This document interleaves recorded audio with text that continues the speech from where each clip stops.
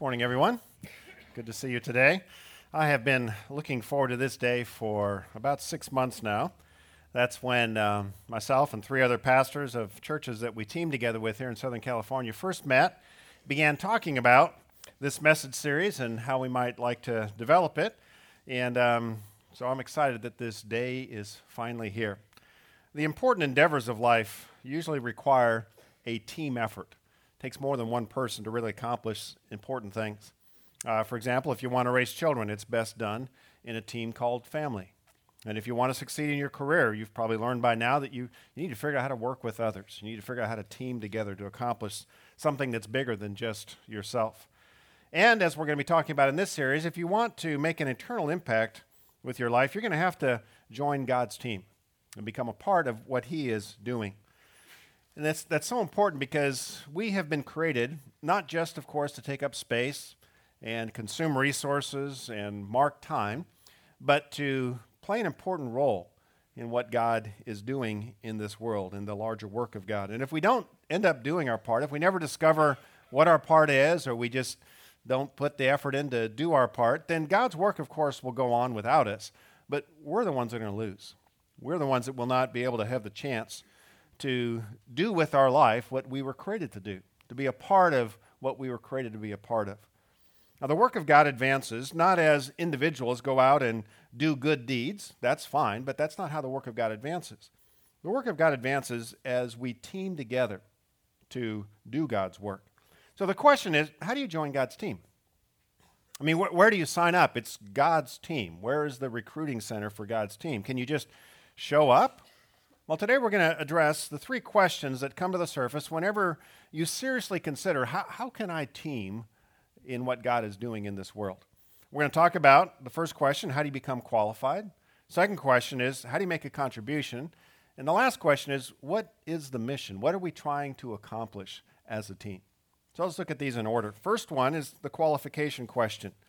How do you become qualified to be on God's team? And the short answer is, become a Christ follower.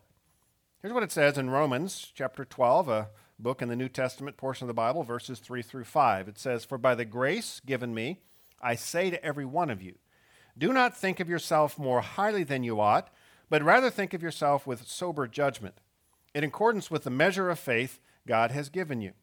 Just as each of us has one body with many members, and these members do not all have the same function, so in Christ we who are many form one body, and each member belongs to all the others." So we don't become a part of God's team. We're not qualified to be on God's team just by thinking that we are. In fact, this is an interesting way to start a series on teaming together by saying, now be sure you're not thinking more highly of yourself than you should. But that's the very reason why we need a team. If we think of ourselves soberly, honestly, we realize that we have limitations.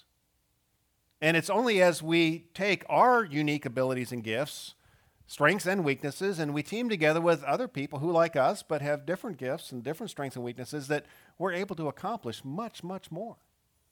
So if we stop to think about ourselves in sober judgment, we realize that we lack the moral qualifications to join God's team. Now, I'm sure most of you are aware of the fact the World Series got underway this past Tuesday, and I'm going to irritate all the Angel fans here, but the World Series did get underway on Tuesday. And I personally, I don't watch a lot of baseball during the year. So many baseball games. They're fun when I go to see them, but I don't watch a lot on TV. But when it comes to the playoffs, especially the World Series, I really love watching that. And as I've watched the games in the playoffs and now a few in the World Series, I often think, how amazing must it be to play on a team at that level? I mean, that's just got to be a tremendous thrill. Now, I've been able to get a seat fairly close to the action of professional sports just a handful of times. And whenever I get a chance to be close to the field of play or the court or the rink, one of the things that stands out to me in every one of those experiences is the speed at which the game is played. I mean, when you watch on TV or you watch from the nosebleed seats, as I more often get to watch from, you really can't get a sense of the athletic ability and the speed and skill that's required to play these professional games at the level of play that they do. Now, I grew up playing hockey on a frozen pond behind our house in Canada. So hockey's my sport. And like most kids in Canada, I had dreams of playing in the NHL. So why didn't I? You know why, right? There was this big performance gap. I mean, if I were to describe it this way, the skill level that I play hockey at, especially now, is kind of way over here. And if you ever get close to NHL hockey action, the skill level that they play is, well, the stage can't really, it's way over here. So the gap between my performance and professional athletic performance is significant. And that's why no team has ever drafted me. They don't know anything about me. It doesn't matter how much I dreamed of being a hockey player, because contrary to what they say, you don't always get what you dream for. I dreamed of being a hockey player, and I am not and will never be a hockey player. And the reason is the performance gap. So I've settled for the next best thing. I'm a hockey fan. What that means is I go to games when I can, and as a spectator, I cheer on my team. But it's my performance gap that keeps me in the stands. Now, hockey is not the only performance gap in my life. I have a moral performance gap as well. What I mean by that is my whole life, I've been aware of the fact that I should be doing better. And I know this because a week doesn't go by where I don't have several thoughts that fall in line like, why did I say that? Or why didn't I say this? Or I should have done it this way, or I should have noticed that in this person's life, or I should have said it differently. It just goes on, this conversation. And I know that this plays in your head too.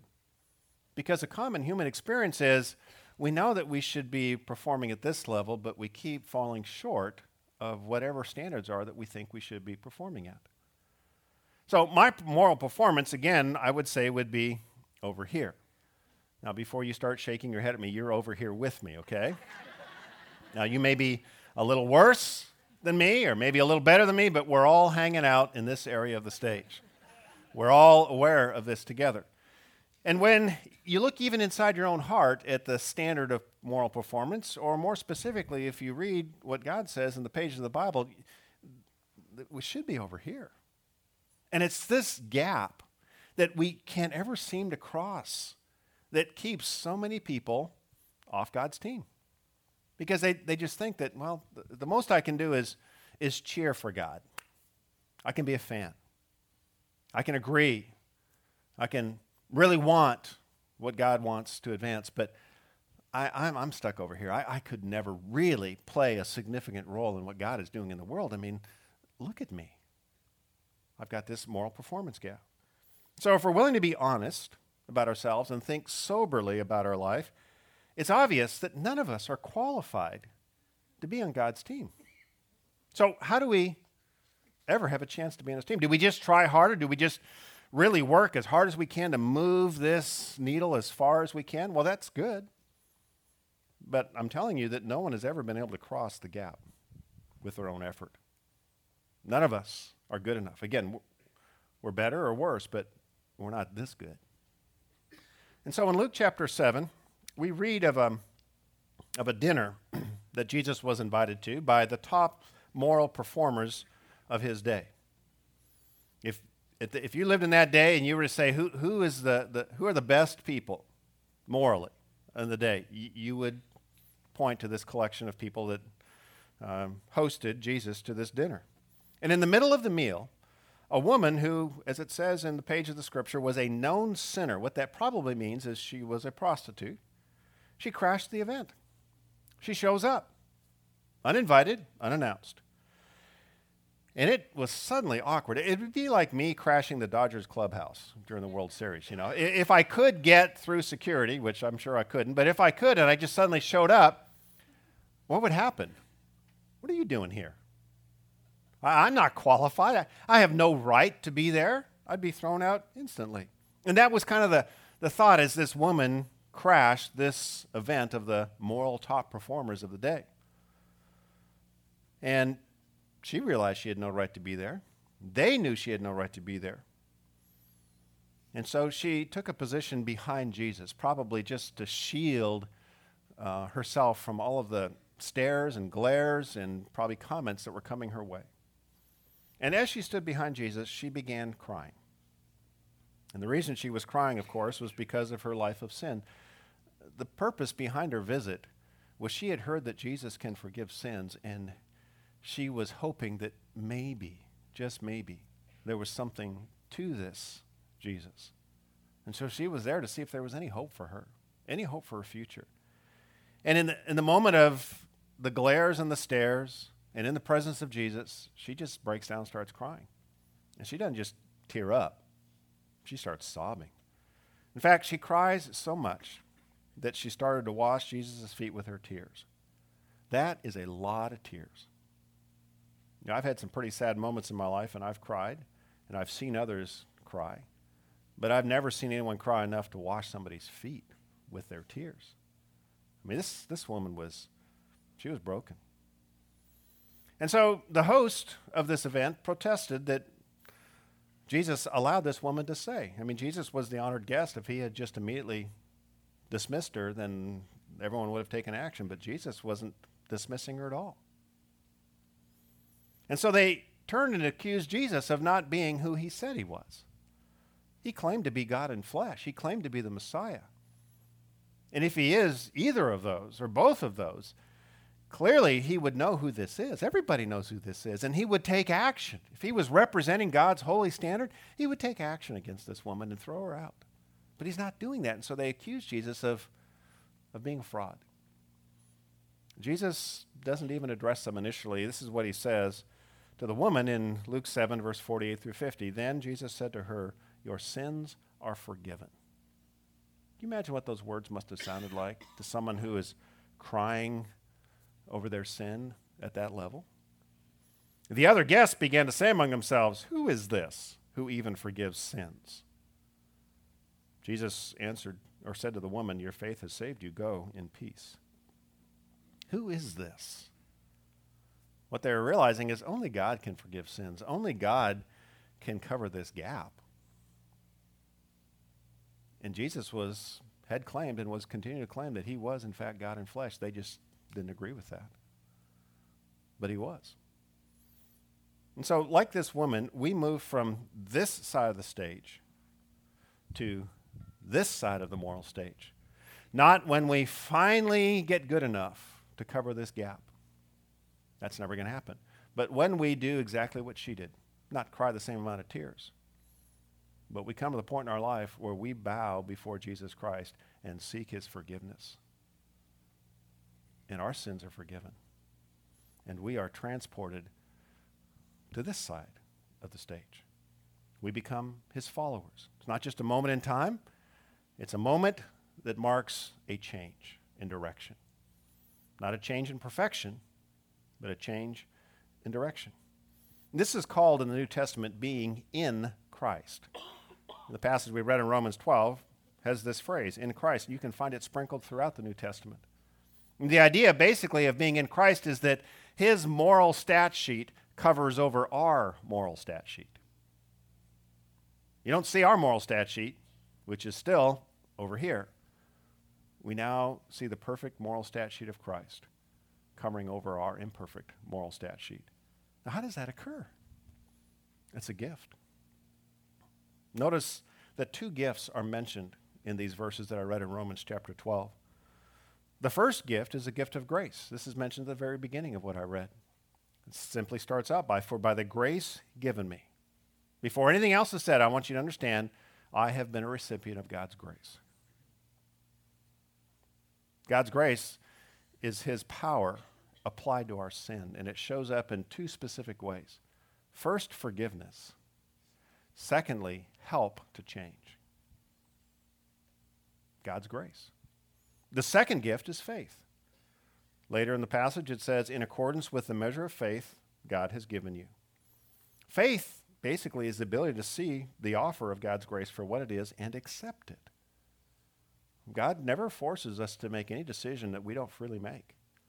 And so if we don't even have the sense to see the offer of grace, we're never going to have the faith to accept it. And so not only does God give us grace, give us forgiveness, he gives us faith so that we can see and accept his grace. So what this means is God's team is not made up of the moral elite, the people who have somehow figured out how to crawl from this side of the stage to this side of the stage morally.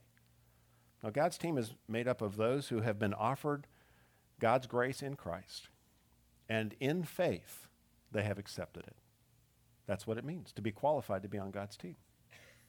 The second question is contribution. Once you're on the team, well, how do you make a contribution? I mean, fans watch and they cheer.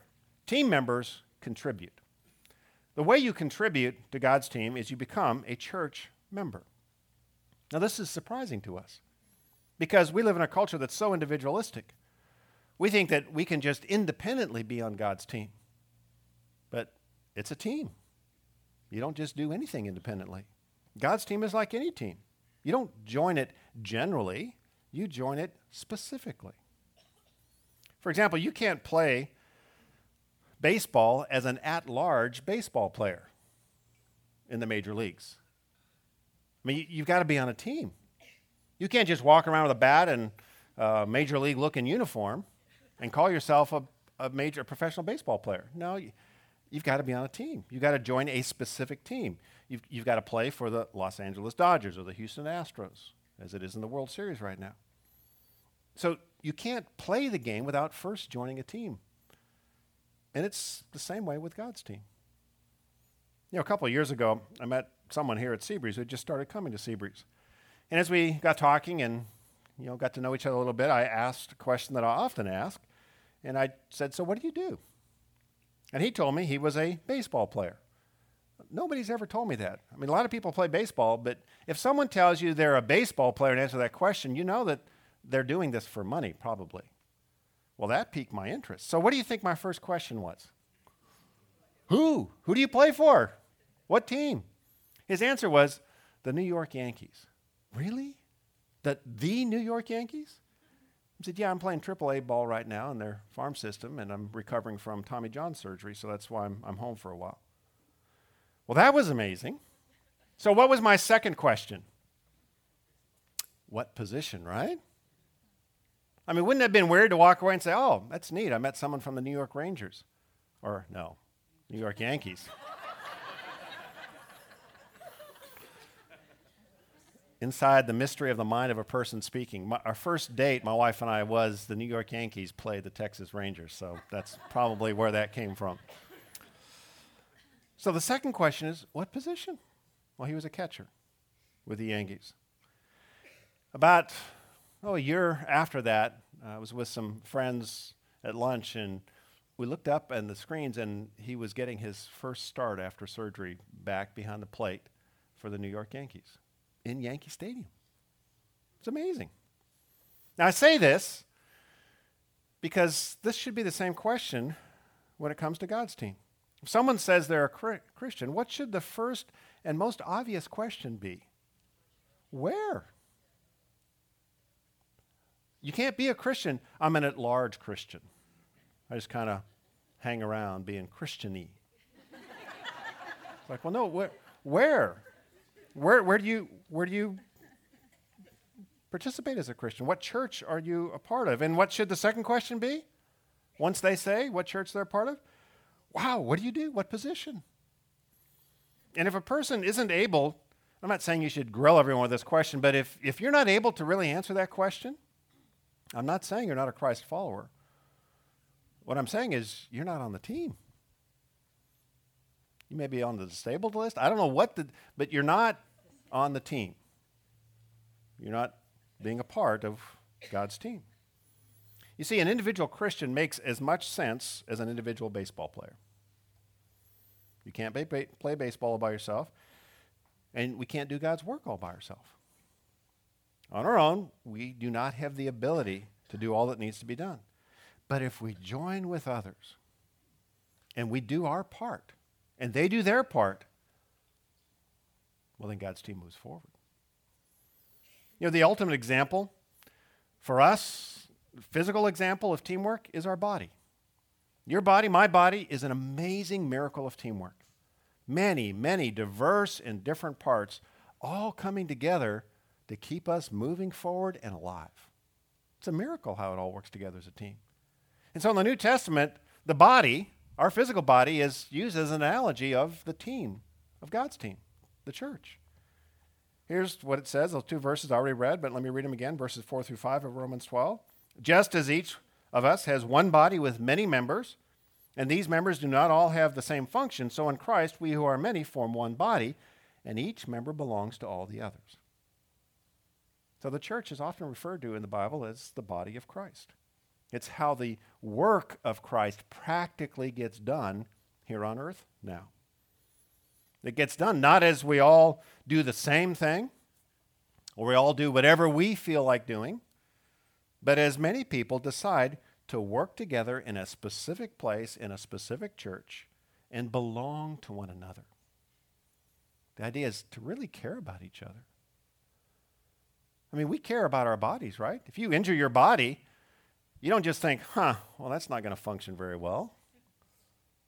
You think, ow, and you immediately rush to care for whatever was broken or cut or damaged. We belong to one another. And so those of us who are in Christ, we've made this decision to move from this side of the stage morally to this side of the stage, accept the grace in faith. We form one body. We're all part of a body. But the way this occurs practically is as people decide to belong to specific churches in specific locations where they live.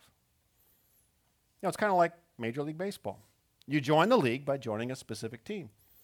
That's why these verses that I just read are addressed to Romans. None of us are Romans, probably. There may be a few Italians in the group, and maybe some of you live in Rome, but basically none of us are Romans. So these verses are addressed to Christians, Christ followers, but it was first written to a church in the city of Rome. It was a letter that was sent to a literal address. Someone got this. That's why the name of the book is Romans. Many of the books in the New Testament have the names of the cities of the early churches. It was written to specific churches, not just Christians and individuals at large. So that's how you make a contribution, as you become a church member. The third question is, well, what's the mission? Here's the mission: become a world changer. Well, I thought we were supposed to think of ourselves soberly. Do any of you feel like you could change the world? Yeah, that's a big job. Every team has a mission. For the Dodgers, Astros, it's the same mission of every major league team as the season starts. That's win the World Series. Anything less than that is the mission's not accomplished. For the church, the mission is to change the world. Now, not take over the world by force, but plant seeds of God's grace that have the power to change the world. And the world needs changing. For all of the advances currently in science and technology, which is great, if you just scratch a little bit below the surface, you'll find evidence that all is not well in this world. I mean, just look at the rise in global and personal conflict. Look at the drop in emotional health. I mean, I could go on and on. All of this points to a much deeper problem than any form of government or any other organization could ever address. This is what the church was designed to address. In Acts chapter 17, we read this about a few Christians. Verse 6, it says, "These men who have turned the world upside down have come here also." Wow. Who were these superheroes? Who were these amazing individuals? Well, it's just two that it's referring to in this verse. You can read before and after, and I encourage you to do that. The two it's mentioning is Paul and Silas. We know a lot about Paul because he started a lot of the churches and wrote a lot of the letters that make up the New Testament now. Silas, he shows up kind of like a little blip for a while, and then boop, nobody knows what happened to him. So these two men are part of the ones that have changed the world, turned the world upside down. What did they do? I mean, this is the days of Caesar. How do you address the Roman Empire and its legions and all of the corruption that was going on at this period of time? Just two men, a handful of men. Well, these two men had been part of starting just a handful of small churches. And they were visiting one of these churches in the city of Thessalonica, which is now in modern-day Turkey. And this is when the city officials saw them and made this statement about them. No. These are the men that are turning the world upside down. We don't want anything to do with that. We want our city the way it is. You see, the world does need to be changed. And in a sense, it needs to be turned upside down, which would put it, what? Right side up. Now, we'd love to be able to change it. Wouldn't you love to be able to change it? You know, as you watch the news, as you move through your week, don't you just get this sense that it's a juggernaut? Nothing's ever going to change for the better, really. What could I ever do? You see, God's plan to change the world is not through uniquely, amazingly gifted individuals, but through commonly gifted individuals like you and me, who follow Christ personally and then band together to be his body and do what he wants done in a specific place and a specific time. Now, honestly, it's easy to look at the church and not see this. I mean, did any of you walk in this morning and say, all right, I'm getting to go to the World Changer organization? No, you just don't see this.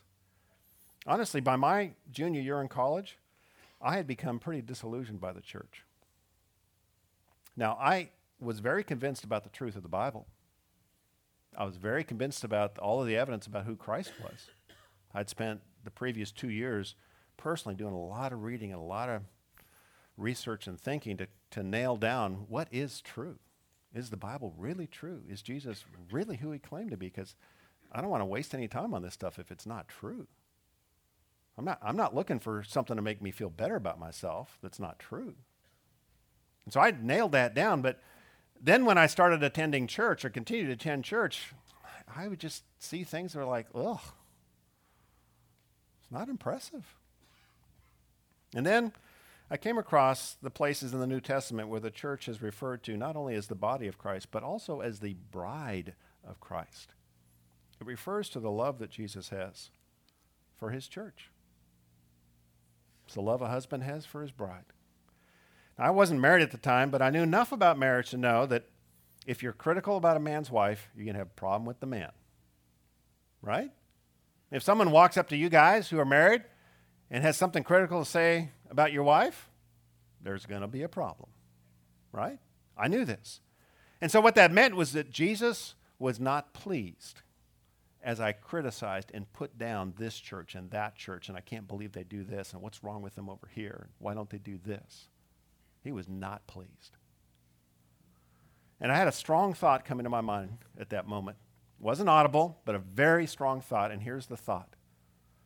Stop criticizing and start helping. So I did. And as I began to help and be a part, it didn't take long for me to learn it is a lot easier to criticize something than it is to build something. And that's just the way it is in life.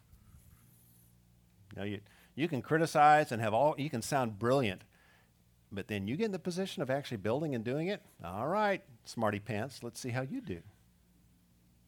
That's hard. And so I discovered that I didn't know much. So I started asking God to help me find a church where I could learn from some people who knew more about how to build a church that pleases God than I knew. And I prayed for 2 years on this. Not every day, but a lot of days. And at the end of 2 years, I heard about a church in Fort Worth, Texas, led by Harold Bullock, who was pastoring that church. At that time, the church was, 60, 70 people. Pretty small. And so I decided, it intrigued me enough, I'm going to go visit and check this church out. So I did that, spent 2 weeks there. And after 2 weeks, I decided this is the answer to my prayer. I was single at the time, packed up everything I owned in one of those little Honda Civics, the early versions that were like go-karts. And I moved. I moved to Fort Worth and became part of the church. Didn't have a job, found a job later. The name of the church, interestingly enough, was Hope. I spent 8 years at Hope. I was deeply impacted by Harold and the people of that church. I learned a ton.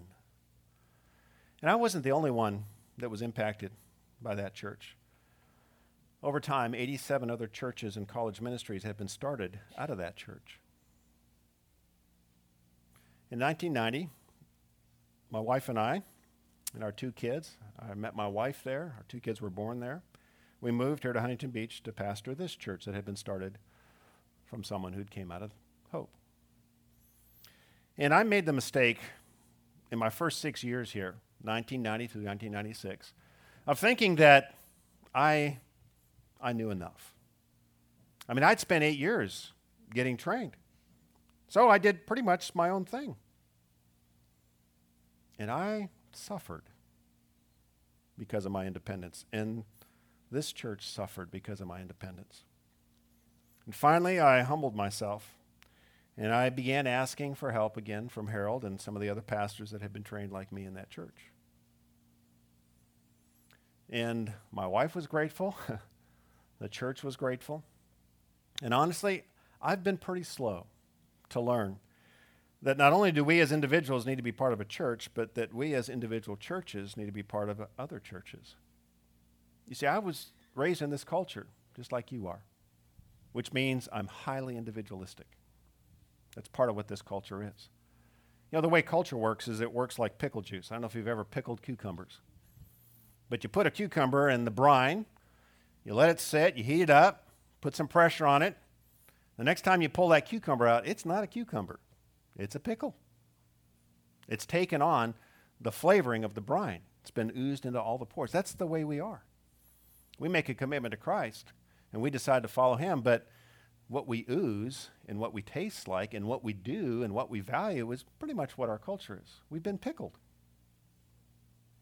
And so when we decide to become a Christian, what has to happen over time is, at a very specific level, the things that our culture values needs to be changed into the things that God says, this is what's really important.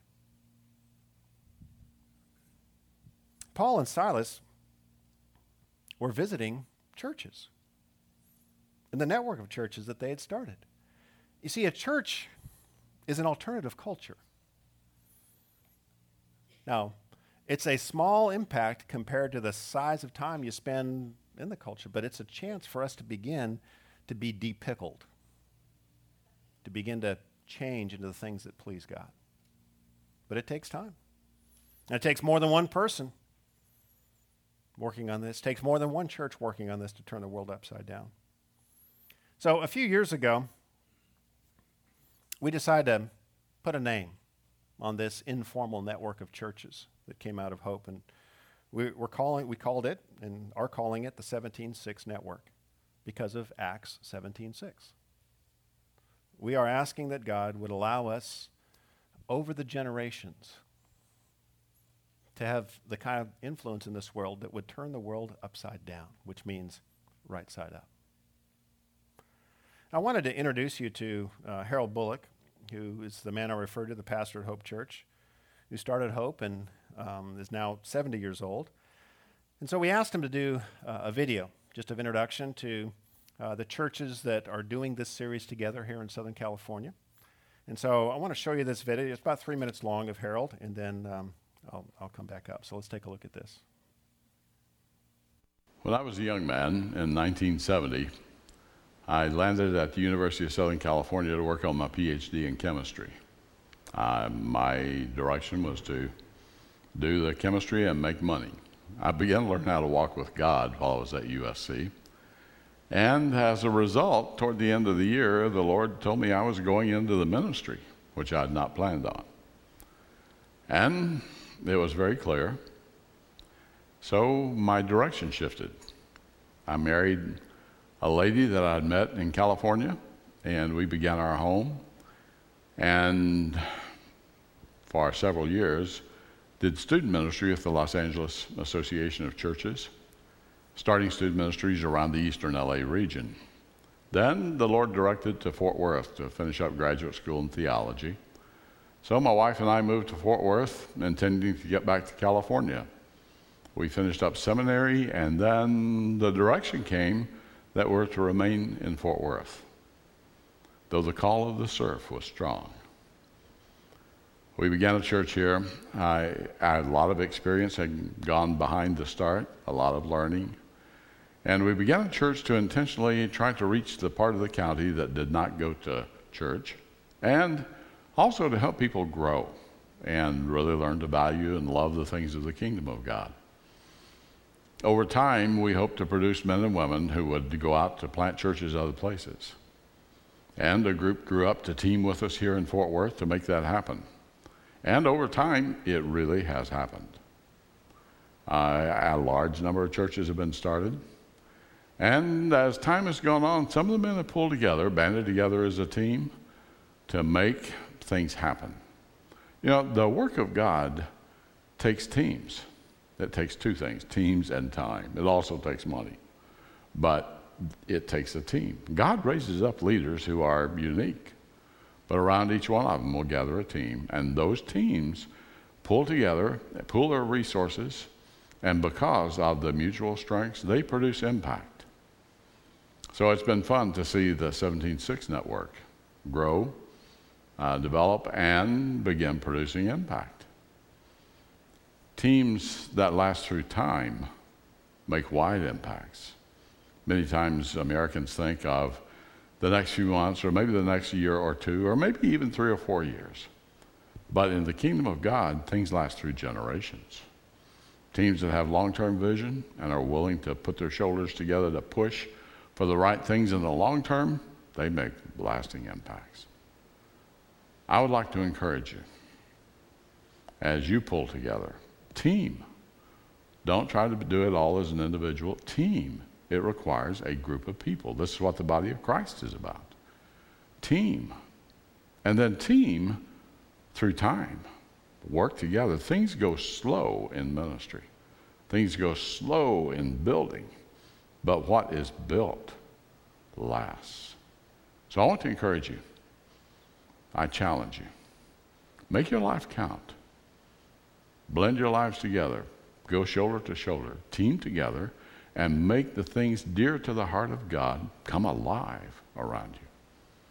Team, and team through time.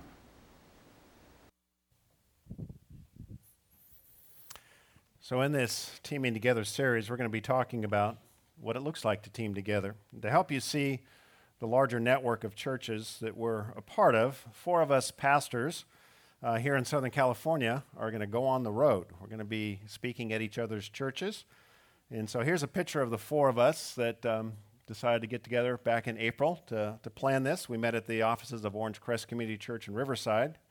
The next person to speak here at Seabreeze next Sunday is Josh De La Rosa. He's the individual on the right who's the pastor there at Orange Crest Community Church. I've known Josh for about 16 years. Back in 2008, almost 10 years ago, Josh led a team to start Orange Crest Community Church in Riverside.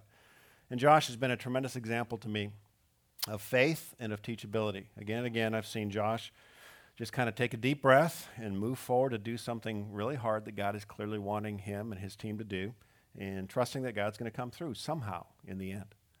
And then I've always seen him continue to seek to learn and to grow. I meet many pastors who are not part of any team, and it's really hard for them to keep moving forward without a team. This is a team that I'm a part of pastors, and we're a part of his churches. And then the next Sunday on November 12th, Randy Lathrop will be here. Randy is the guy back in the middle. He's my age. Randy and I have been friends for 35 years. We attended the same grad school together. We're trained together at Hope under Harold Bullock. Randy started Church in the Valley in Diamond Bar about 30 years ago, and he is currently serving as the director of the 17:6 network of churches. Randy's been a tremendous friend, help, and encouragement to me over the years. God often has used Randy to say exactly either the word of encouragement or the word of challenge that I've really needed at a key point of decision in my life. And then 3 Sundays from now, November 19th, Alex Barrett will be speaking. Alex is in the foreground there. Alex is the pastor of Church in the Valley in Alhambra. So Church in the Valley has 2 campuses, Diamond Bar, the main one, and then Alhambra. Alex is pastoring there right now, but he, this next year, is going to be moving to Fontana next year to launch a new church in August. A lot of building going on in that area, and so we're wanting to start a new church there.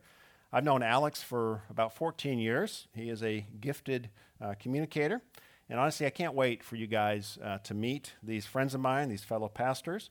One of the ways that we have teamed together as a network of churches is in developing training programs like North Star or Horizon. You may or may not have heard of these programs. There's about 70 individuals right now at Seabreeze who are going through these training opportunities. None of us could have created anything as amazing as these training opportunities on our own. It really takes a team, more than the four of us, to pull this together. Every month, the four of us pastors here in Southern California, we gather to do training for leaders in our churches that are either already on staff or that are moving towards a full-time staff position somewhere. And the training is called the Antioch Project. And Antioch is the city where the first leaders of the church were sent out. And our hope is that we would, over time, begin to train leaders who set cultures in churches that really would begin to turn the world upside down. And so our focus is to create these kind of churches, and our prayer is that we might have an impact, not just for the next 10 years, but maybe for hundreds of years because of this. Now, the reason Romans 12:3 warns us to not think of ourselves more highly than we do is because that's our tendency. We tend to do that. We easily have the attitude, we don't need anyone else. We can do it on our own. But God's created us to be a part, not do everything on our own. He's not created us to single-handedly do the impossible. And he doesn't want us to do what's common now, and that is let's just let the world sink while we scavenge as much as we can off of it before it all goes under. That's not our purpose here. So I invite you to come back the next 3 Sundays to hear from my friends, learn more about the larger network of churches that we're a part of. And I just have to tell you, there's nothing like teaming together in the work of God. Let's pray together. Father, first of all, we thank you for sending your Son, Jesus Christ, your offer of grace that we so desperately need, and for giving us, many of us, the faith to see it. I thank you for those who are going to be baptized here in a few moments as a public statement of their acceptance of your grace by faith. And I pray that you'd help us to team together now as your people to accomplish what we couldn't ever accomplish on our own. We just thank you for the privilege of being a part of what you're doing in this world. And we ask for your help. We pray this in the name of Jesus. Amen.